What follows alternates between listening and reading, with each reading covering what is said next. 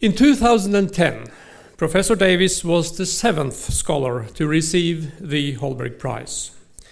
The academic committee stated that Natalie Zemon Davies's contribution has provided many opportunities for innovative cross-fertilization between disciplines. She writes beautifully and knows how to tell a story, while at the same time remaining scrupulous in handling her empirical data or sources. The creativity and fearlessness of her work have inspired many younger historians, encouraging them to follow their own curiosity. Today, Natalie Davies is the first Holberg Prize laureate to give the Holberg Lecture. Her topic is Dealing with Strangeness, Language and Information Flow in a Colonial Slave Society.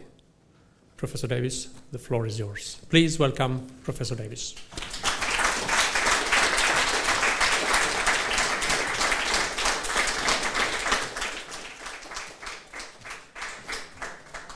I'm expecting my gratitude, not only old friendships with Norwegian scholars and young people in the past, but making friends at Bergen, being back in Norway after the difficult times in 2011, from which Norway rises with resilience and hope, and then having the enormous pleasure of being welcomed here at the Norwegian Institute of Science and Technology. What a treat, and it was indeed a treat for me to see some of the graduate students, hear about some of their projects, and look forward to hearing more in the future.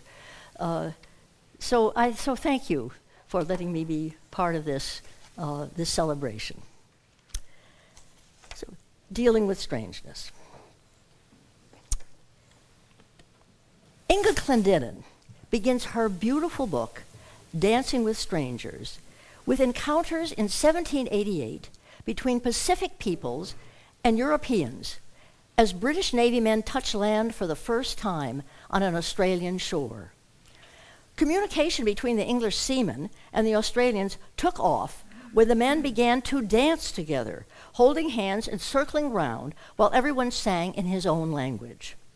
Though the future held in store relations that were much less peaceable and much less egalitarian, Clendenin still finds this beginning of relevance in understanding what Australians and English could learn about each other.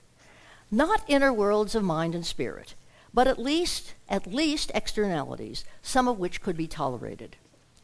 When I first read Clendenin's pages, I thought how different was this Pacific encounter of free men from those which I have been following between Africans and Europeans on the Atlantic slave ships and on the plantations of the Dutch colony of Suriname. European agents for African trading companies and ship captains observed dances in the areas for which they acquired slaves and other trade goods, but never participated in those dances or were invited to do so. On board the slave ships, the African men and women were brought up on deck by the sailors and made to dance for exercises, the men stumbling in their chains. On the Dutch ships, captains were instructed to have African drums and other instruments aboard to keep the people moving. And by the way, that is true also on the Danish-Norwegian Frederiksborg slave ship. On the plantations, dancing began in the slave quarters as soon as the work stopped late Saturday afternoon, and often continued all day Sunday. Europeans were sometimes able to watch these dances and wrote about them and even painted them. But taking part in them was unwanted and unthinkable. When dance crossed lines of color in Suriname at all, it was among free people, as at the so-called mulatto balls of the later 18th century, attended by people of color and some of the Jewish settlers. In these settler slave societies, language and translation were central means of dealing with strangeness, an unfamiliarity that lasted even after a locally born generation of unfree children grew up on the plantations. Along with cultural gaps, the relations of power among the speakers certainly affected the back and forth flow of information, both its presentation and its reception. To explore this flow, I'm going to concentrate on 2 language books dictionaries produced in Suriname through active collaboration between Europeans and persons of African descent. I am purposely looking at people in close contact, since different issues can be at stake in an intimate setting that do not arise if you just look at larger transactions. Such encounters on a large scale are often interpreted in terms of the opacity of the 2 sides to each other. They can't even see each other, or in terms of the power acquired by one side through the knowledge extracted or the point of view imposed. Here, when people are trying to find word equivalents, just working together, is there also the possibility of joint learning along with the imposition, and of understanding and illumination along with miscomprehension, deception, and silence? Is there space for resistance and ambivalence, as well as enforcement and control? Well, let's look together at these people at work finding meaning, likeness, and difference across boundaries not always easy to cross. The first generation of Africans arriving in Suriname had to deal with language barriers already on the slave boat. Captains often hired free Africans, a free African, or sometimes more than one, who knew some of the languages of the regions from which people had been captured. His job was to translate orders for conduct during the voyage and to report any signs of mutiny. In addition, young men considered trustworthy among the captives were selected out to be what were called bambas, that is, directors of the captive work crews. Taught some phrases in Dutch and rewarded with extra food rations, the bambas were also expected to inform on any sign or word of revolt. Meanwhile, in their separate holds, the captive men and women were trying to find a common language among their African tongues, or to create a pidgin for the Middle Passage, some of them able to draw on a Portuguese Creole language current along the African coast. These language exercises were good preparation for their future life in Suriname. But let me shift for a moment now and introduce you to that colony. Founded initially by the English, Suriname had become a Dutch colony in 1669. And here is an 18th century map, just to give you a little reality effect, with the Atlantic up at the top in the north. On your right, a French colony. On your left, another Dutch colony. There we have Suriname and the rivers on which these plantations were built. Now, the initial settler population had been mixed: Dutch, English families who stayed on after the Dutch took over, many French Huguenots, many Portuguese Jews, and by mid-18th century, when we pick up the story, Germans, Swiss, Swedes. I haven't come across any people from Norway, but you never can tell. But there are a number of Swedes there. And German Jews had been added to a European population of about 2,500 people. To the sugar plantations, which had been the colony's original hope for profit, had now been added coffee, cocoa, cotton, and timber plantations. These crops were produced by the strenuous labor of some 50,000 slaves of African origin. So high was their death rate, and so low their rate of fertility, that the majority of these men and women were still, quote, salt water people, Sota Watra Soma in the local language, who had been carried to Suriname on the harsh Middle Passage. Some of them had been brought up in Angola and the Congo, others in the Gold Coast, many more from the kingdoms along the Bight of Benin, that is present-day Benin, Togo, and western Nigeria, others yet from inland kingdoms.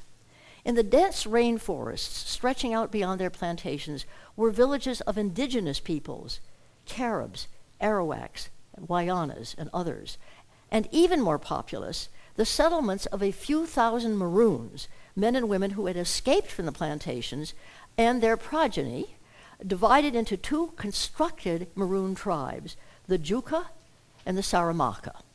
From time to time, groups of Maroons came down from the rivers to attack the plantations, get provisions, and assist slaves to escape. And here is a picture of a plantation in one of the plantations in Suriname, just to give you a sense of how they looked to an observer in the 18th century. Out of the Babel of tongues spoken in Suriname had emerged early two associated Creole languages. One was known as Neger Engels, or Neger Engelesche, Black English as we would translate, called Sranan today by its speakers and by linguists. It had an English and West African lexicon and vocabulary and an African substrate or grammar. We should see Neger Engels as a creation not of plantation owners and managers, but of elite slaves, and not so elite slaves, but certainly the black drivers, the craftsmen, the cooks, the domestic servants, and seamstresses who were back and forth between the great house and the manager's office on the one hand, where they heard the European words, and the slave houses and gardens. Sranan was taken into the forest by the Maroon Jukas and expanded with a generation of children born and growing up on the plantation, known as the Criollas, from our word Creole, but Creole means locally born. A second Creole language emerged in a similar way on the plantation of the Portuguese Jews, with an African substrate and a lexicon of Portuguese and West African words, along with the English words, known locally as Jew Tongo, Jewish language, Tongo being, and you can see the connection with English, Tongo being the word for language, and Jew being their word for Jewish language. Known as Jew Tongo, it was carried into the forest by the early escapees from the Jewish plantations, whose tribe became known as the Saramakas, and the language is now called Saramakan. Over the decades from 1700 to 1750, these Creole languages developed to cover the complex life of the slaves, growing on the plantations and across the porous boundaries between the plantations and on the rivers. Words concerned with family life and kin ties, work activities, religious belief and practice, food treatment and taboos, illness, healing, harming, storytelling, and much more. Of the Europeans resident on the plantations, the white driver, the man who had most direct control daily over the slave work, called in Sranan the Bakra Basia. He had to know sufficient Neger Engels, or Jew Tongo, to give daily directions to the black driver, the Nengra Basia, the black driver, to order punishment and to be aware of the mood and goings-on among the slaves. This is, I meant to show you some of the Jewish plantations. Let me move ahead. And here, on the sugarcane fields, here weeding and harvesting, can you see him? There's the black driver with the whip in his hand, which he maybe uses or maybe doesn't use, but he just held it. The plantation manager or director, as he was called, in Dutch, directoro. We call him in English overseer or manager. The Dutch called him director or and the word in Sranan was directoro, or they just called him the masra, a version of master. He might know the language just enough to give commands to his officers and house slaves, though some directors, only a very small number around 1750, learned to speak it rather well. Sometimes their teacher was a house slave or a slave concubine. A similar rage was found among plantation owners and their families, who even if they had a house in the town of Paramaribo, that's the one town there, Paramaribo, or at the Jewish village known as Jew Savannah, resided part of the time in the plantations. It was in such a situation in the 1750s that a man named Peter van Dyck decided to prepare a Dutch Neger Engels vocabulary and instruction book. Van Dyck had come to Suriname from the Netherlands as a young man and had spent years as a manager or a white overseer on a coffee plantation on the Kamawine River. His goal, he said, was to teach owners and managers, quote, to understand the slaves and be understood by them. But his book was to have another purpose. Through dialogues in Neger English, in Sranan, to show owners and managers, quote, how to make oneself respected and loved without committing the inhuman cruelties that sometimes become part of the work in Suriname.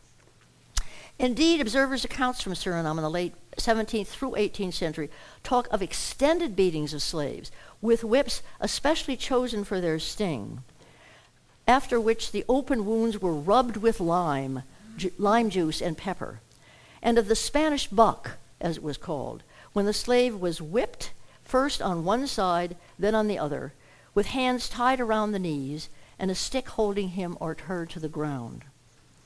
In a horrendous case in the 1740s, on a plantation off the Kamawine, right near the coffee plantation where Peter Van Dyke was manager, on this other plantation, the manager accused a slave woman of poisoning slaves who had in fact died from his ill treatment, had her whipped, and himself tortured her to get her to admit her guilt, which she never did, and finally beheaded her as the other slaves shouted out, "She's innocent." During the 1750s, uprisings took place on many plantations, and the forest trails were filled with escapees to the Maroons. Making peace with the colonial government in 1759, the Maroon Juka spokesman blamed all this on managers, quote, drunkenly abusing us according to their pleasure, having sex with our women, and neglecting our sick. Van Dyke and the slaves on his plantation knew these stories, and they are echoed in his book. Here is the title page in Dutch, New and Unprecedented Instruction in Black English. Though he did not mention collaborators in his preface, it would have been absolutely impossible for Van Dyke to prepare this book without extended input from accomplished speakers of the tongue. The instruction opens with vocabulary lists in Sranan and Dutch, organized by theme. For instance, in the section on kinfolk, this long section on kinfolk, the elders, tata, mama, are distinguished from the reiti, the right grandparents, thus giving a brief glimmer of the important role of ancestors in African religious belief. 12 dialogues illustrate possibilities in conversation, though only 2 of them seem to be between slaves. The others involve masters giving orders or asking questions of slaves, with brief responses from the latter. Where is my coffee? The slave says, coming, master. And also, curiously enough, Europeans talking Sranan among themselves, which in fact very rarely happened at that date. The most innovative feature of the instruction is a play in Sranan with Dutch translation entitled The Life and Business of a Suriname Plantation Manager, with the slaves on a coffee plantation. The manager displays the worst possible traits. He drinks to excess, orders long whippings, and the Spanish buck when simply the coffee water is slow to boil, or when a slave complains of a stomachache. Shoots and kills the black hunter, because there was always a slave hunter in every plantation, shoots and kills the black hunter when there is no game to be had, and forces a married woman to his bed, leading her husband to commit suicide. Both the black and white drivers in the play, the Nangra Basia and the Bakra Basia, try in vain to dissuade the manager. The black driver does the ordered punishment half-heartedly, but he allows the wife to flee the plantation. Other slaves escape to the Maroons, and those that remain in the plantation call a meeting chaired by the cook Lucrezia, who is the head of the house slaves. She addresses them in the courteous fashion practiced among the slaves as Mastra Negri, master blacks, and they appoint one of their number to sneak away and inform the owner of the plantation, who lives in Paramaribo. And you have here the trope of the good owner, if only he knew, and the bad manager. And in fact, the manager is duly replaced. In celebration, I'm going on with the play, the black driver gets permission for a night of dancing and drumming, which the old manager had prohibited. And the next day, the black driver presides over a funeral for a woman who had died through ill treatment. The ritual in the play follows the African practices adapted by the slaves of Suriname, from the prescribed way of carrying and singing to the corpse, to the goodbyes to the soul of the dead as it returns to its ancestors. You see, this is all quite intimate information that really would only be available to the slaves themselves. Ajusi konotizisa, wakabon, taki olazomi audi, korboy, minimziki gadad na helpiyo. Farewell, good night, sister. Get home safely and say hello to everyone. Goodbye. My namesake God will help you. Now the namesake God, the Nemsiki Gado, is each person's special ancestral spirit when they meet in the next world. The slaves eat and drink near the grave and leave food for the deceased. The play ends as the black driver says a last goodbye to her. Koneti mihati lobi, koneti fo ale master negre, waki bon. Goodbye, sweetheart. Goodbye from all the master blacks. Travel well. Peter Van Dyke's collaborators must have been, at least in the first instance, the slave elite on the plantation.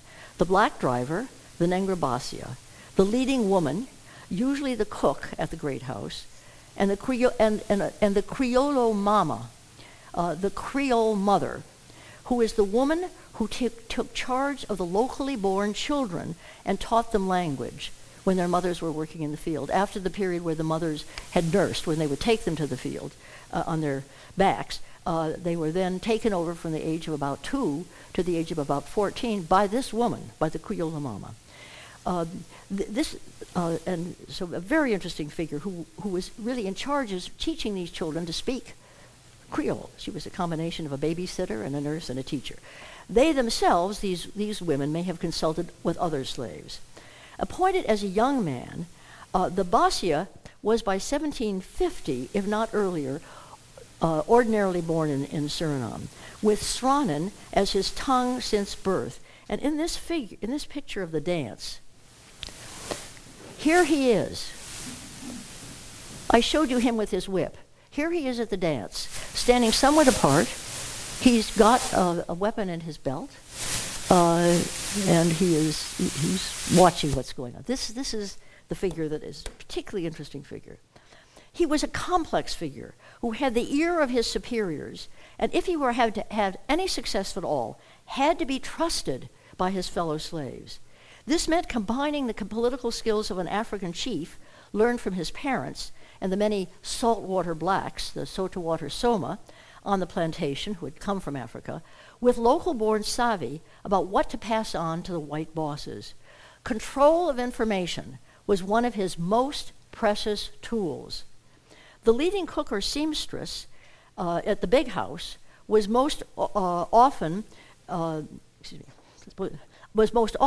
in Suriname, not always, and had to have similar skills of communication if she were going to protect the plantation women and win favors for them and her kin, say in easing up workload for a heavily pregnant woman. She had to be in touch with the women healers, diviners, midwives, and leading women dancers in the plantation on the one hand, and know what to tell the white mistress and master and manager on the other. Well, what stakes would the Basia, the Negra Basia, the head cook, the Criollo mama, and other elite slaves have in cooperating with Peter Van Dyke on a Sranan Dutch instruction book? To begin with, it was a chance to learn some Dutch and improve their knowledge of the interests of owners and managers, always helpful to slaves and subalterns of any kind. Learning language and translating were part of plantation life, as arrivals from Africa and young children were taught by other slaves to speak Neger Angles or Jew Tongo, and as occasionally new words were improvised. This is a language that's continually growing. Insofar as Van Dyke told his informants the shape of his book, they might have been interested by his vocabulary lists. We don't know how the slaves themselves conducted language instruction, or how they drew on extensive memorization techniques that they had in Africa. I would just give anything to know. But we know that memorization, where you didn't have writing, was extensive. I mean, senior theses would be done by memory. And if the play became, and if the fact that it was a play became known to them as Van Dyke verified phrases and expressions, they might have found the details of its plot believable. These things had just happened. Indeed, they presumably supplied some of those details. But its use of dramatic genre too literal and down to earth. When storytellers in Sranan acted out a tale of plantation life, they followed the African practice of interweaving talking animals and the supernatural into the account. And for those slaves who remembered full dramatic performance at an African funeral, say in Yoruba land, This play went beyond the drumming and dance in Van Dyck's play to include masks and an actor playing the person of the dead. In other words, these, especially the ones from Africa, had a whole world of theater, but it was very, very different from the kind of 18th century everyday life theater that was in this play. Whatever the case here, Van Dyck's helpers might at least appreciate Van Dyck's hope that spreading the knowledge of Sranan would improve the conduct of managers and owners, even though they could hardly be optimistic. And finally, they themselves had some power in the situation. They could withhold information as they wished, and surely did so. Suriname Nengre Bosja went well beyond the mildly protesting driver in Van Dyck's play when dealing with excessively punitive managers or owners. Unknown to the whites, a good number of maroon attacks on the plantations were at the invitation of the black drivers themselves, and some of the mass escapes had the Nengre Bosja, had the black drivers at their head. This was a subject on which to keep one's silence. Van Dyck took the manuscript of the instruction to Amsterdam for publication around 1763, since Suriname had no printing press until the 1770s. The book had some readers. John Gabriel Stedman, whose pictures you have seen on a few occasions earlier, referred to this book in his celebrated narrative of his years in Suriname. And a later Sranan Dutch dictionary copied much of its vocabulary. The Life of a Plantation Manager inspired another play, intended to reduce plantation cruelty some decades later in Suriname. And the book may have had some impact on reform of local legislation. In 1784, hanging a slave by the wrists for beating, which you saw the picture of, was prohibited in Suriname. At least it was prohibited. Whether they was followed was another matter, but at least it was prohibited. And at least in the Van Dyck book, people of different ancestral origins, social status, cultural traditions, and relations to literacy produce a text that perpetuates the status difference, but shows a common humanity in words and deeds. Van Dyck's instruction carried no mention of Christian teaching or devotion, and the Namseki Gada, that is the namesake God, called upon at the funeral, was the only sign of religious belief. This is no accident, for there had been little effort at conversion on the Christian plantations by the mid-18th century. Reformed pastors, all of them owners of plantations, and other Christian-minded proprietors, sought to baptize only those few slaves who were likely candidates for emancipation, for manumission, as they called it. These were mostly mulattoes, people who had a white father, and others perceived as unusual, who were taught a little Dutch. In 1731, a Dutch-speaking pastor had arrived from the Netherlands, full of zeal to convert all the Caribs, Arawaks, and African slaves, but he was soon sent packing. Plantation owners feared conversion would make their slaves restless and uppity. For decades, white overseers were heard telling their slaves in Sranan that blacks had been created by the devil and that, quote, the Christian God was just for white people. Actually, the whole phrase went, and you hear it over and over again. Black people are created by the devil to grow sugar and coffee for white people, and the Christian God is just for white people. All of this was a matter of indifference to the many slaves practicing the Afro-Surinamese religions with their own lukaman, seers, from the word look, the lukaman, their own gado men, grandmama, and grandtata, that is their priests and diviners, who communicated with the gods, their winti dances, winti is the word for wind, who were possessed by the gods, blown like the wind blows you, the gods blow you, winti dances, who were possessed. But one group of Christians was unwilling to see Suriname remain in the clutches of unbelief. The recently founded Moravian Brethren, those worldwide evangelicals.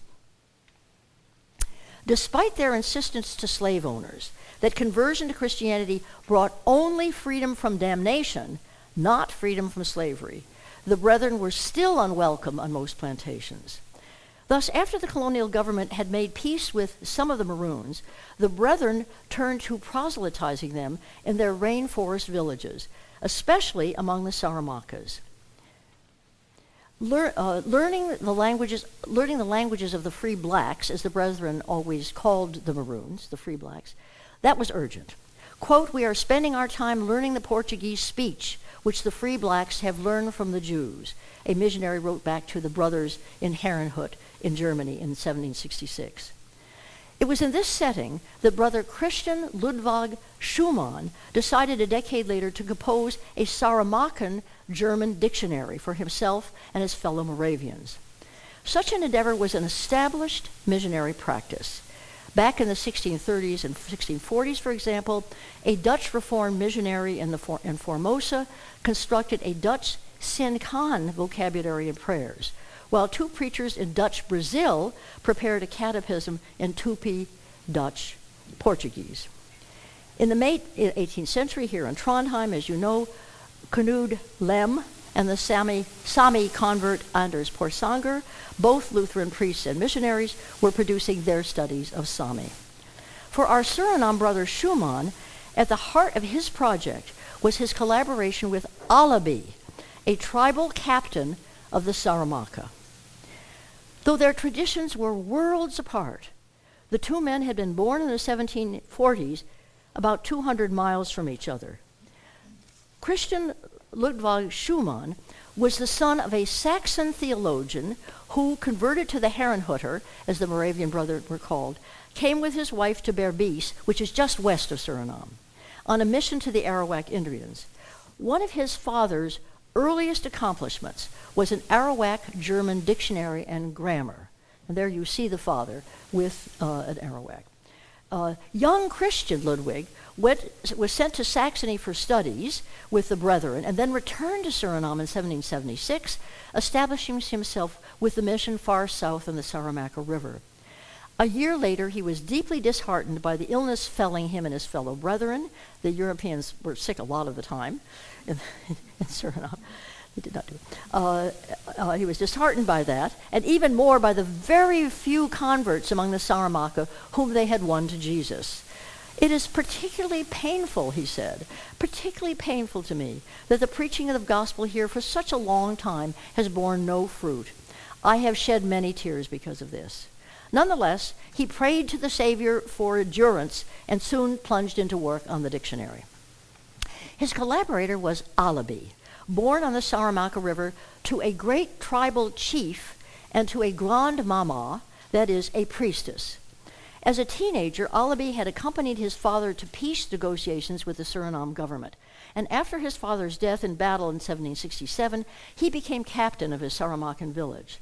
This gave him local authority, but also required canoeing down river to meetings with the colonial administrators and authorities where he had to speak Sranan rather than his native Saramaccan. And these two Creoles are similar, but it was a language learning. And I don't have any picture of Alabi, but I'm going to just show you two Saramaccans, just to give you a sense. And this is one by Stedman, who had come to Suriname as part of a special mercenary troop to help put down the Maroons, not the ones that had made peace, but others. And he actually was quite impressed with the Saramaccans. And there is his picture of a Maroon warrior.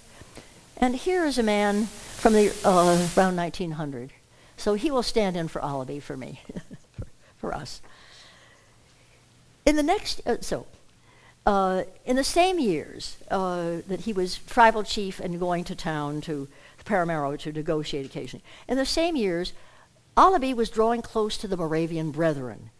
Quote, "The sufferings of Jesus have made a great impression on Alabi," one of the missionaries wrote. "His heart is taken with the Gospels." Alabi proceeded to a number of tests, shooting an obia, and an obia is a sacred object, like an amulet, but it can be fairly large. It's imbued with a god. And he shot one to see what would happen. And killing a divine snake to see if the gods would then take revenge, as the many believers around him prophesied they would. But the gods were powerless, and Alabi was baptized as Johannes in 1771. It was relief, he said, to lay down the constant burdens of pacifying his special Gado and the spirits of the dead, and simply bask in the love and passion of Jesus.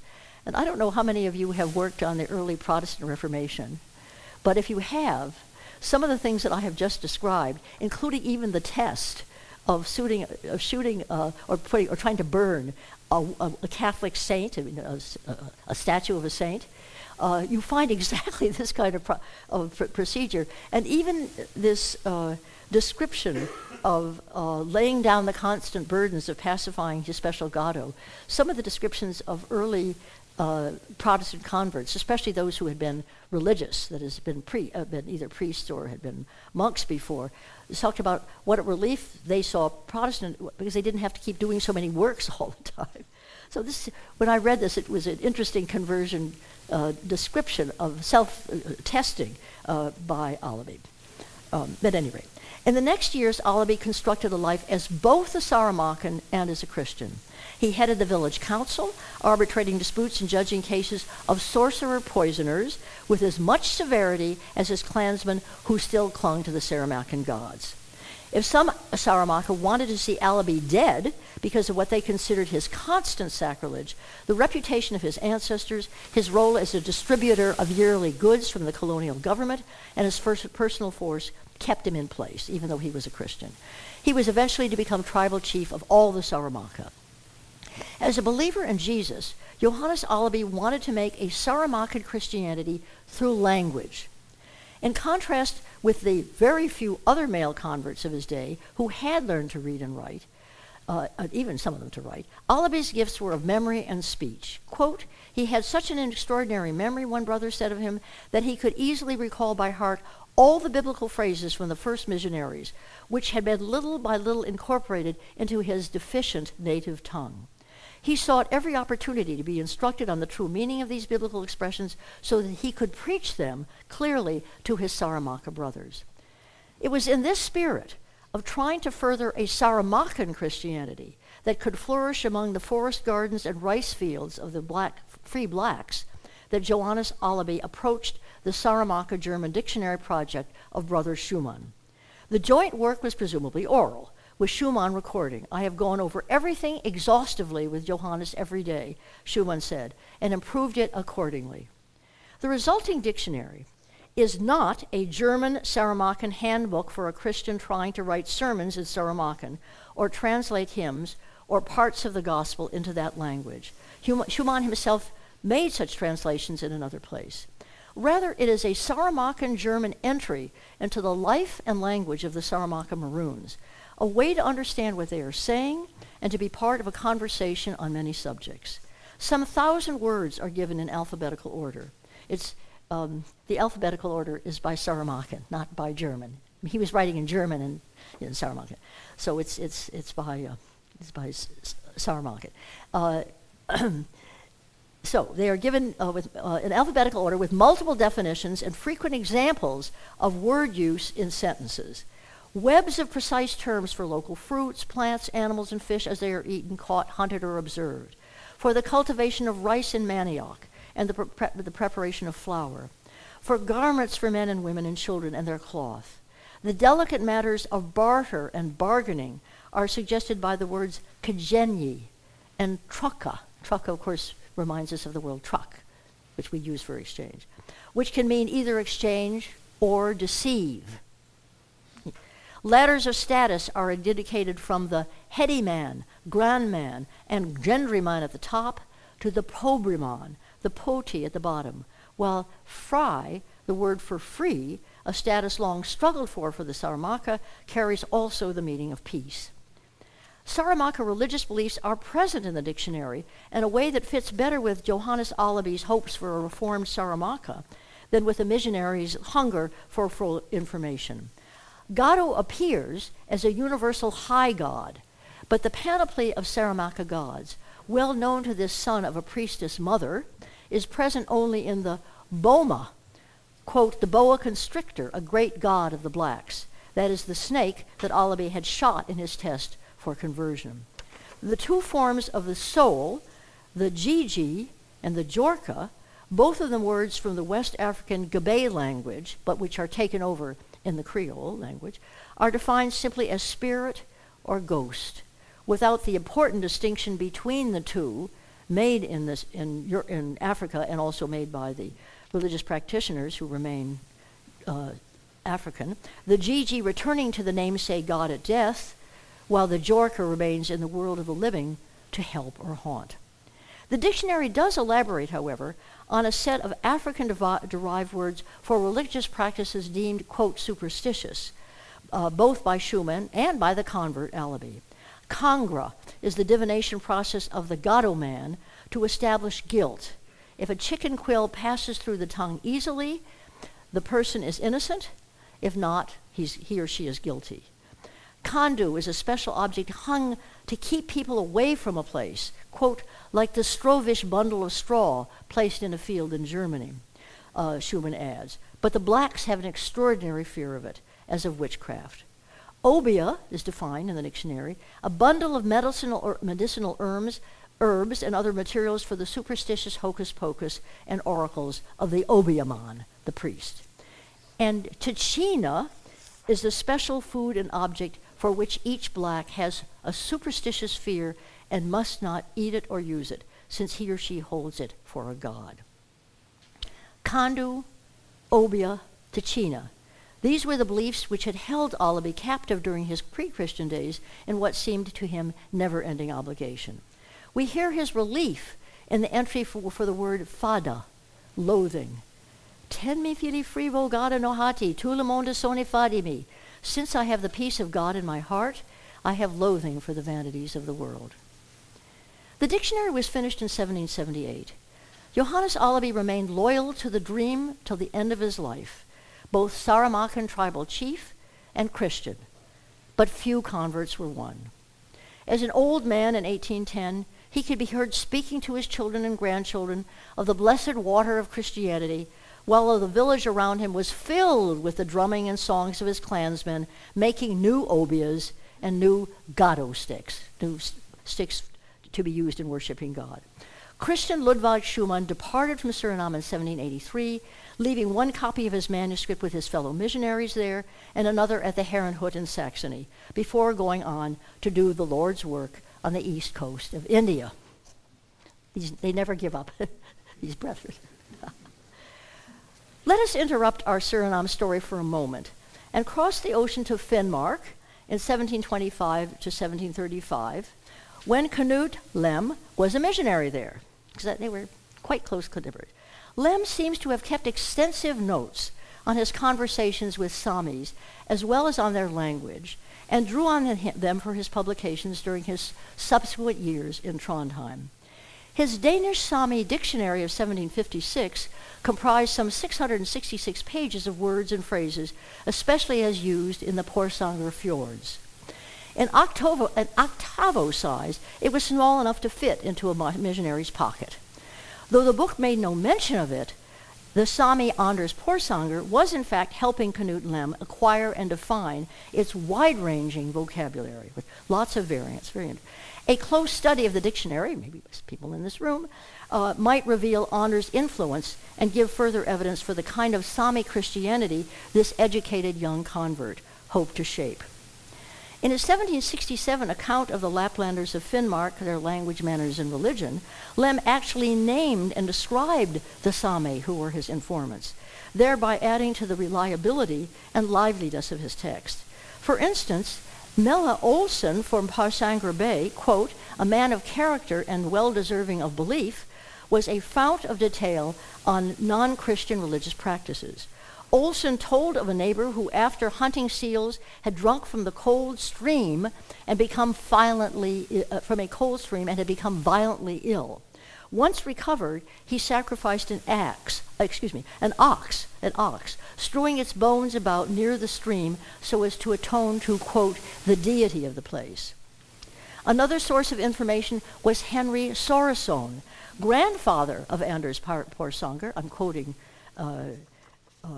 Lem here, a grandfather of Anders Porsanger, who in 1758, sent from his old school in Trondheim to the college, is now rector of the church, adjoined to the hospital of Trondheim, a pious and honest man. Henry Sorensen, the grandfather of Anders, told Lem of, quote, certain subterranean beings resembling infants living near deep springs, whom the Lapps call Goiveter Kakalakajek. Well, unlike Johannes Alaby and Christian Schumann, Mel Olson and Henry Sorensen were not consulting daily with Knut Lem as he wrote his description years later.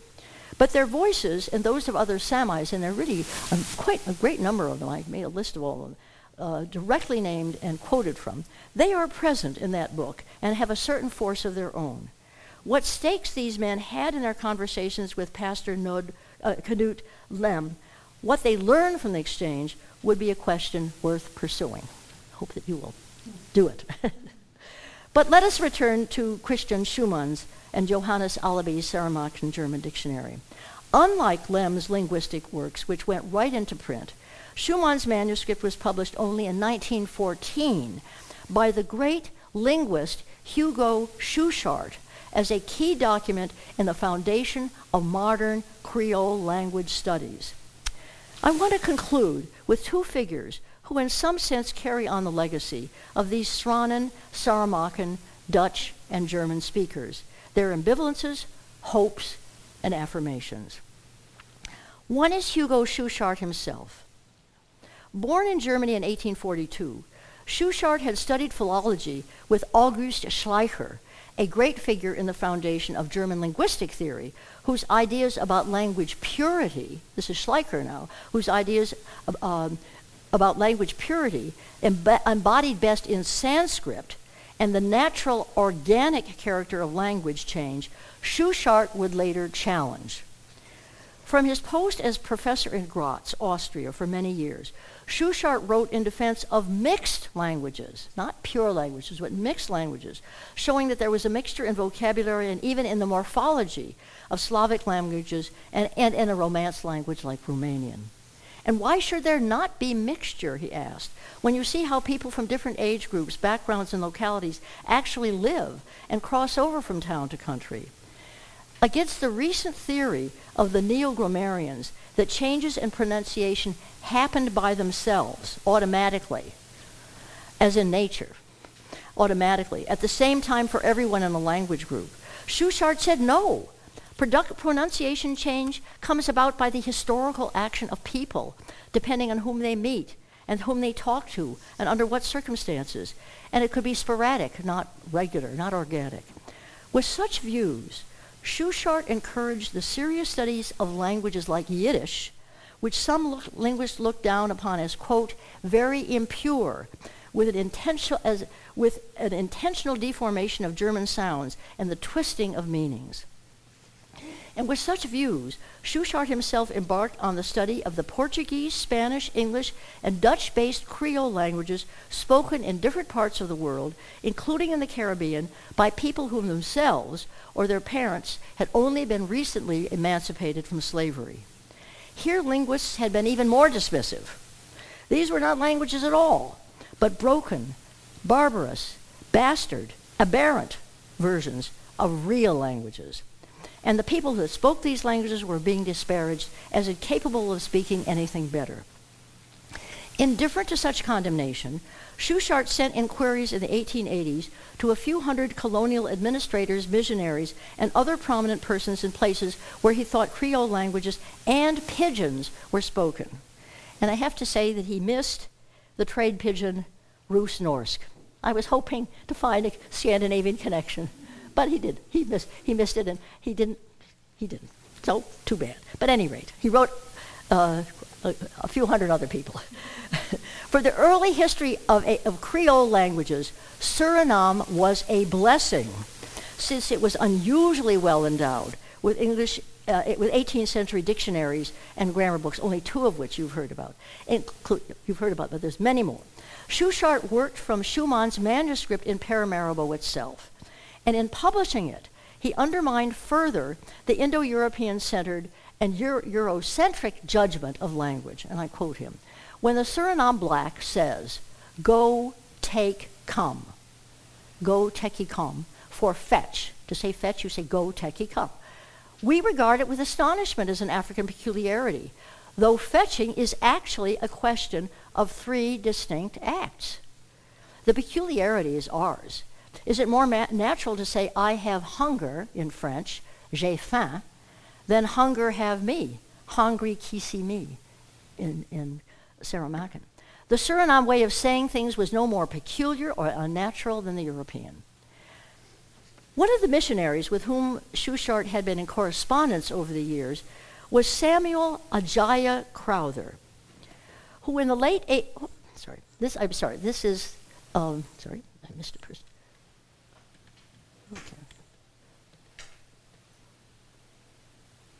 Okay. Was Samuel Ajaya Crowther, who in the 1880s was just ending his decades as bishop for the English Missionary Society in what we now call Nigeria, and who had authored back in 1852 a remarkable vocabulary of the Yoruba language. He had, Schuchart was in touch with him. He knew this book, and he was in touch with him about the general question of what Creoles, but this was a book on the Yoruba language. He had been born as Ajaya around 1806 in a Yoruba town where his father was a weaver and his mother a priestess of the great goddess Obatala. In 1821, when he was nearing 15, he was seized and enslaved by Oyo Muslim rebels who set fire to his town. Sold from person to person over a year, he finally reached the coast at Lagos, where he was bought by Portuguese traders.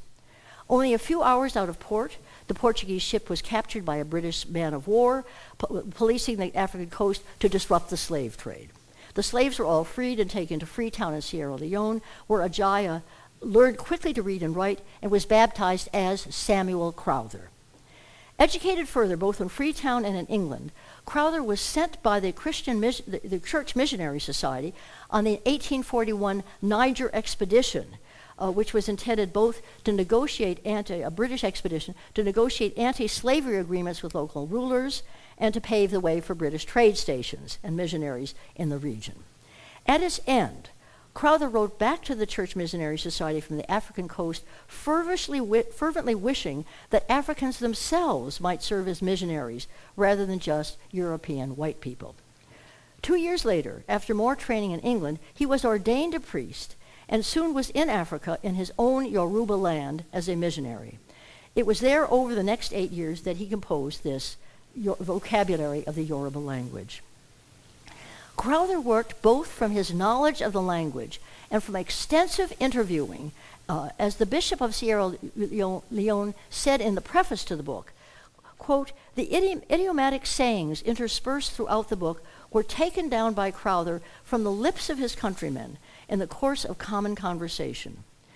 The vocabulary is framed, to be sure, by Crowther's wish, shared with his readers, for the day when all the dark continent shall speak the language of Canaan and swear to the Lord of hosts, quoting Isaiah 19.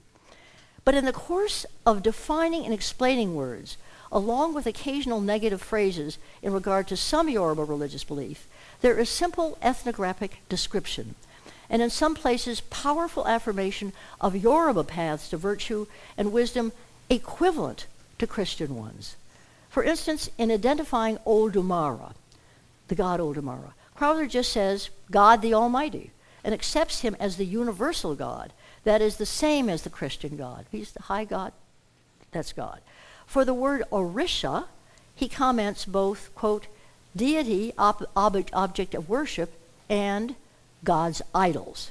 But he calls Obatala the great goddess without adding anything pejorative. And you remember that his mother had been the priestess to Obatala. So for her, he doesn't put in superstitious belief. He just defines it as the great goddess.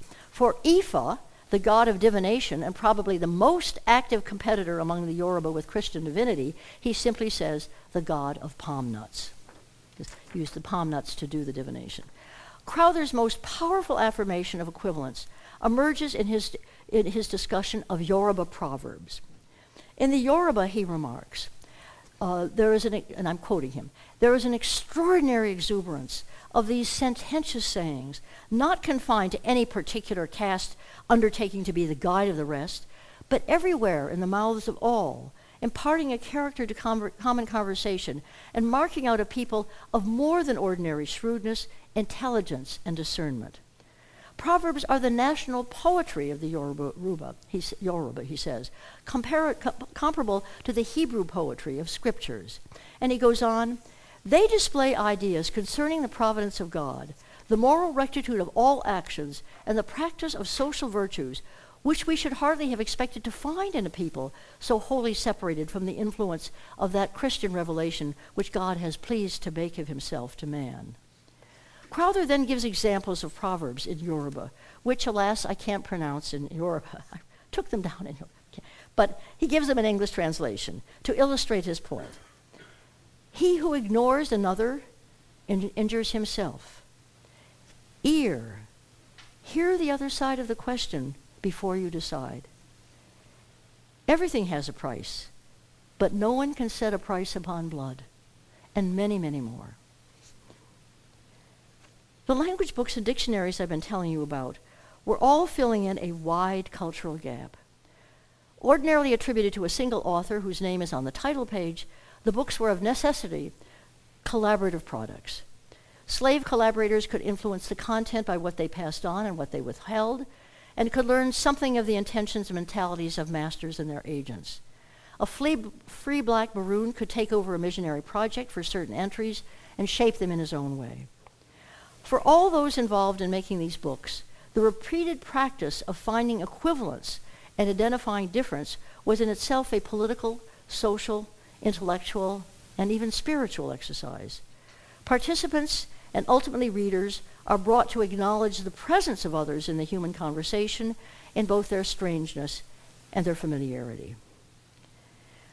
While such an exercise may seem like weak defense against the force of racist enslavement, ethnic cleansing, and the persecution of heretics and infidels, still, giving voice to human understanding can contribute to the chorus of human solidarity.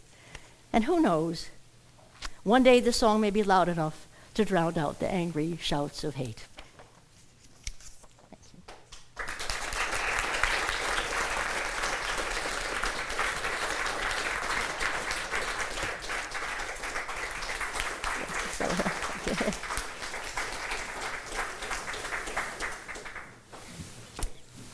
It is now possible to ask questions. I'll use this microphone, so please wait for me and come around. So, everybody's in here. People get their time to get their thoughts together.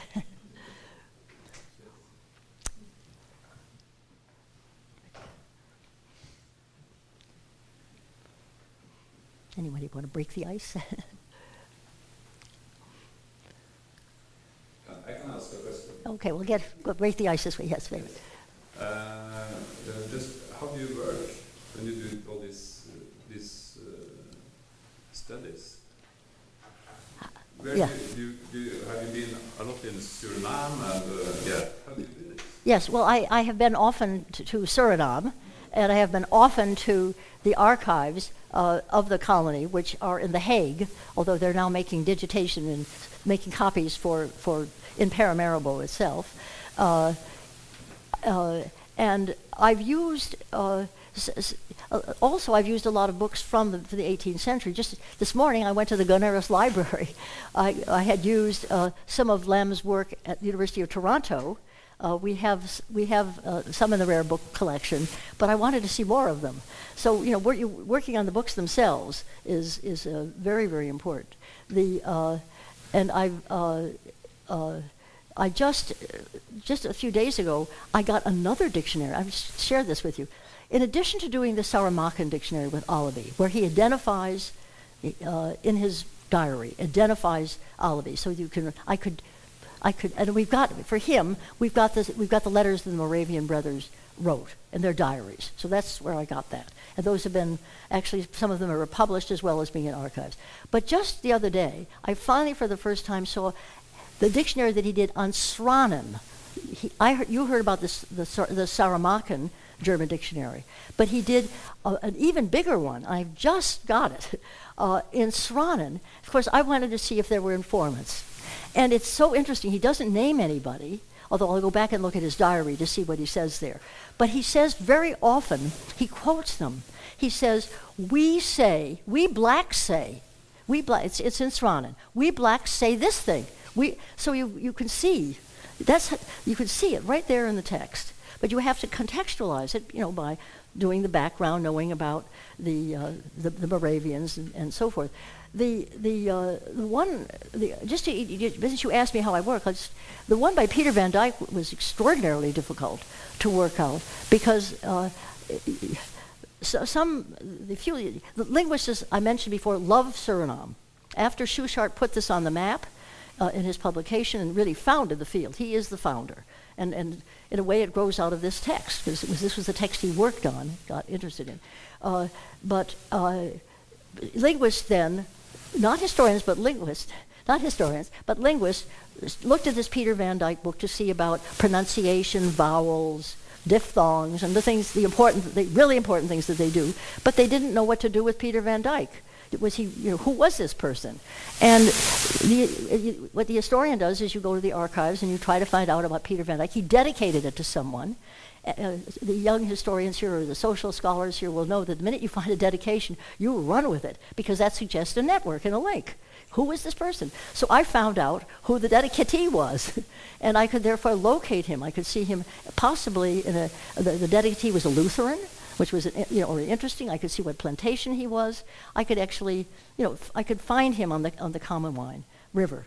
So that's you sort of know how to amplify your subject, but then you ultimately go back to whatever text that you're working on and just to try to explicate some of the religious beliefs that I described for you. I was working not only from those texts, but from two other kinds of sources. Extensive sources from Africa, and I'm very committed to the belief that if you're going to work on slavery, whether it's in a Danish colony or it's in a Dutch colony, whatever, you really must have do some work on the African background, because these are the languages, cultures, and memories that the slaves bring with them, and though they change in the process of living in these different islands. So for that, I went back to look at the sources. We have descriptions. I'm particularly interested in a figure, even though he's 19th century, such as Crowther, because then you have somebody who was brought up. Though he became a Christian, he was brought up in Africa. But you have, travelers, and one of the best sources, I'm going to mispronounce his name, is Romer. One of the really how do you pronounce that? Well, I won't worry about Romer, who was the agent for the Dutch, for the Danish West Africa Company in Christiansborg. Everybody knows about him, right? Yes, Romer, major source for I'm giving you a major source, hoping we'll know about him, and I'm sure I know people here have worked on him. And just to give you another example of a text that was actually very useful in things like the Gigi and the Yorka, among other texts, is Oldendorp, the Moravian brethren who worked in the Danish colonies, and St. Croix. And he actually interviewed slaves and didn't just say, what do you do now? He said, what did you do back home? Now, so I didn't just work, in other words, from this one text, where he only said ghost and spirit anyway. I worked in other kinds of sources to enrich that. So that's the kind of thing. I mean, other people, that's what I do, but that's what people do, to try to create to enter the cultural world of people, for the most part, who are not literate and have not left us diaries and letters. Today you have been reading in Norwegian books. I'm sorry? You have been reading Norwegian books today? Yeah, today? Yeah, you have been reading Norwegian books today? Well, I went to the Gunnerus, and the 4 books I wanted to see a manuscript and 2 books by Lem, which we didn't have. I actually was hoping that I could get a sign. They were one was a grammar book. I was looking to see if I could get more signs of collaboration. Actually, I mean not that that's the only thing, but that's what I'm interested in. I'm trying to see. And the other book that I looked at, I had read in English translation, but it's by Christian Proten, who was the son of a rather important African woman and a Danish officer in Accra, in Christiansborg, and he was converted. Spent some time, I guess, with Ludwig Holberg in Norway, in Denmark, I guess it was, and then came back to Africa, to Accra, where he taught. He lists himself on the title page of the book. Is the teacher of mulatto children, and there were teachers of children like him, who had Danish, Norwegian parents and African mothers. And it's a very interesting, I mean, it's one of the first books we have by a man like Crowther, who's 19th century. This is a book in the, I'm forgetting my date here, 1748, no, 1760, something of this kind. And he begins with a little bit about the language, and then with translating some of the prayers and the credo. Now you see, it was so interesting. I read it in English, but I really wanted to see it in. It's a book about Fanti. I'm sorry, I didn't explain. He's talking about the Fanti language and the language spoken in Accra, and so he has a double translation of prayers, of the Lutheran Catechism, very brief. He says at least in Credo, and then some business about grammar. And one of the things that I was interested to see, first of all, who owned the book, and there, sure enough, it had a signature in it, and it was owned by an important figure in 18th century Trondheim. But secondly, I wanted to confirm what I'd seen in English translation, what he called God. I wanted to see what word he used for God. In Fanti and in Akan. And he used an African word. He didn't just sort of put in some spelling of God. He used an African word. And it's the same word. He actually had a different one for Fanta and the one for Akan. But the word he had, the Fanta word, is exactly the word for high God that you get in Suriname. I used Gado, but there's another name, Jan Kampan. You can either say Gado, but Gado can mean all kinds of gods, like the Yorish, all kinds. But if you really want to refer to the high God in Suriname, you say, it's sort of like Nyan Kampan, and that's what he has. So that was, you see why that would be interesting to discover. So that was why I looked at I wanted to see the original as it appeared. Now you say, how did I manage with the Danish Norwegian? Well, I could know what the Lutheran Credo says. I could figure that out. Have a dictionary, and so I was, I was just managing. Fortunately, one of the Lem books was a Latin, thank goodness, was a Latin lap dictionary, so I had the Latin. That made...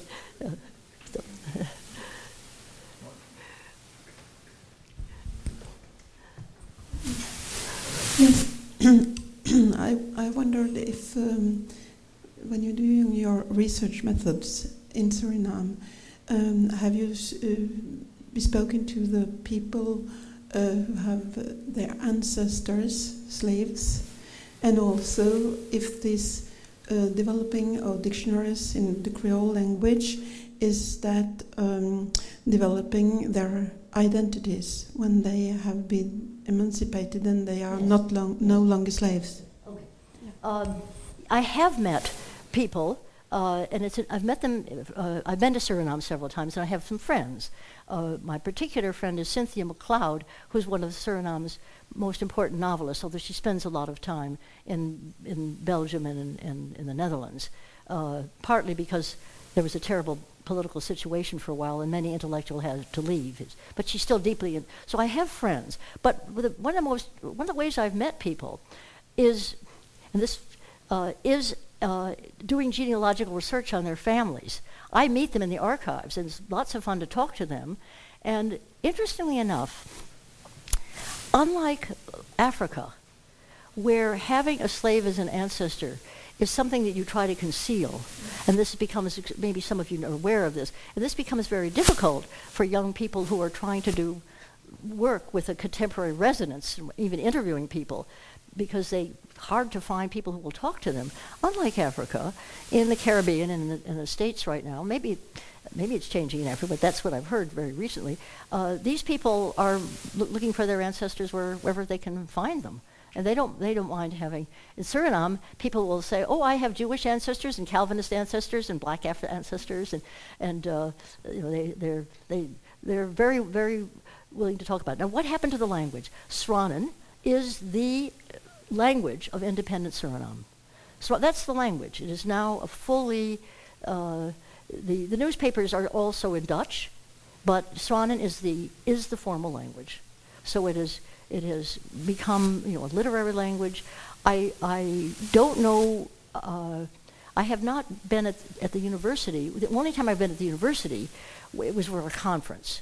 So we were multilingual there. It was English, Dutch, French. It was all the Caribbean languages. I don't know what the language of instruction is. That's good to know. But in principle, Sranan is considered a full language and the formal language of the state. So, thank you. Okay, then I think we say thank you a lot. Okay, well, thank you very much for your patience and thank you.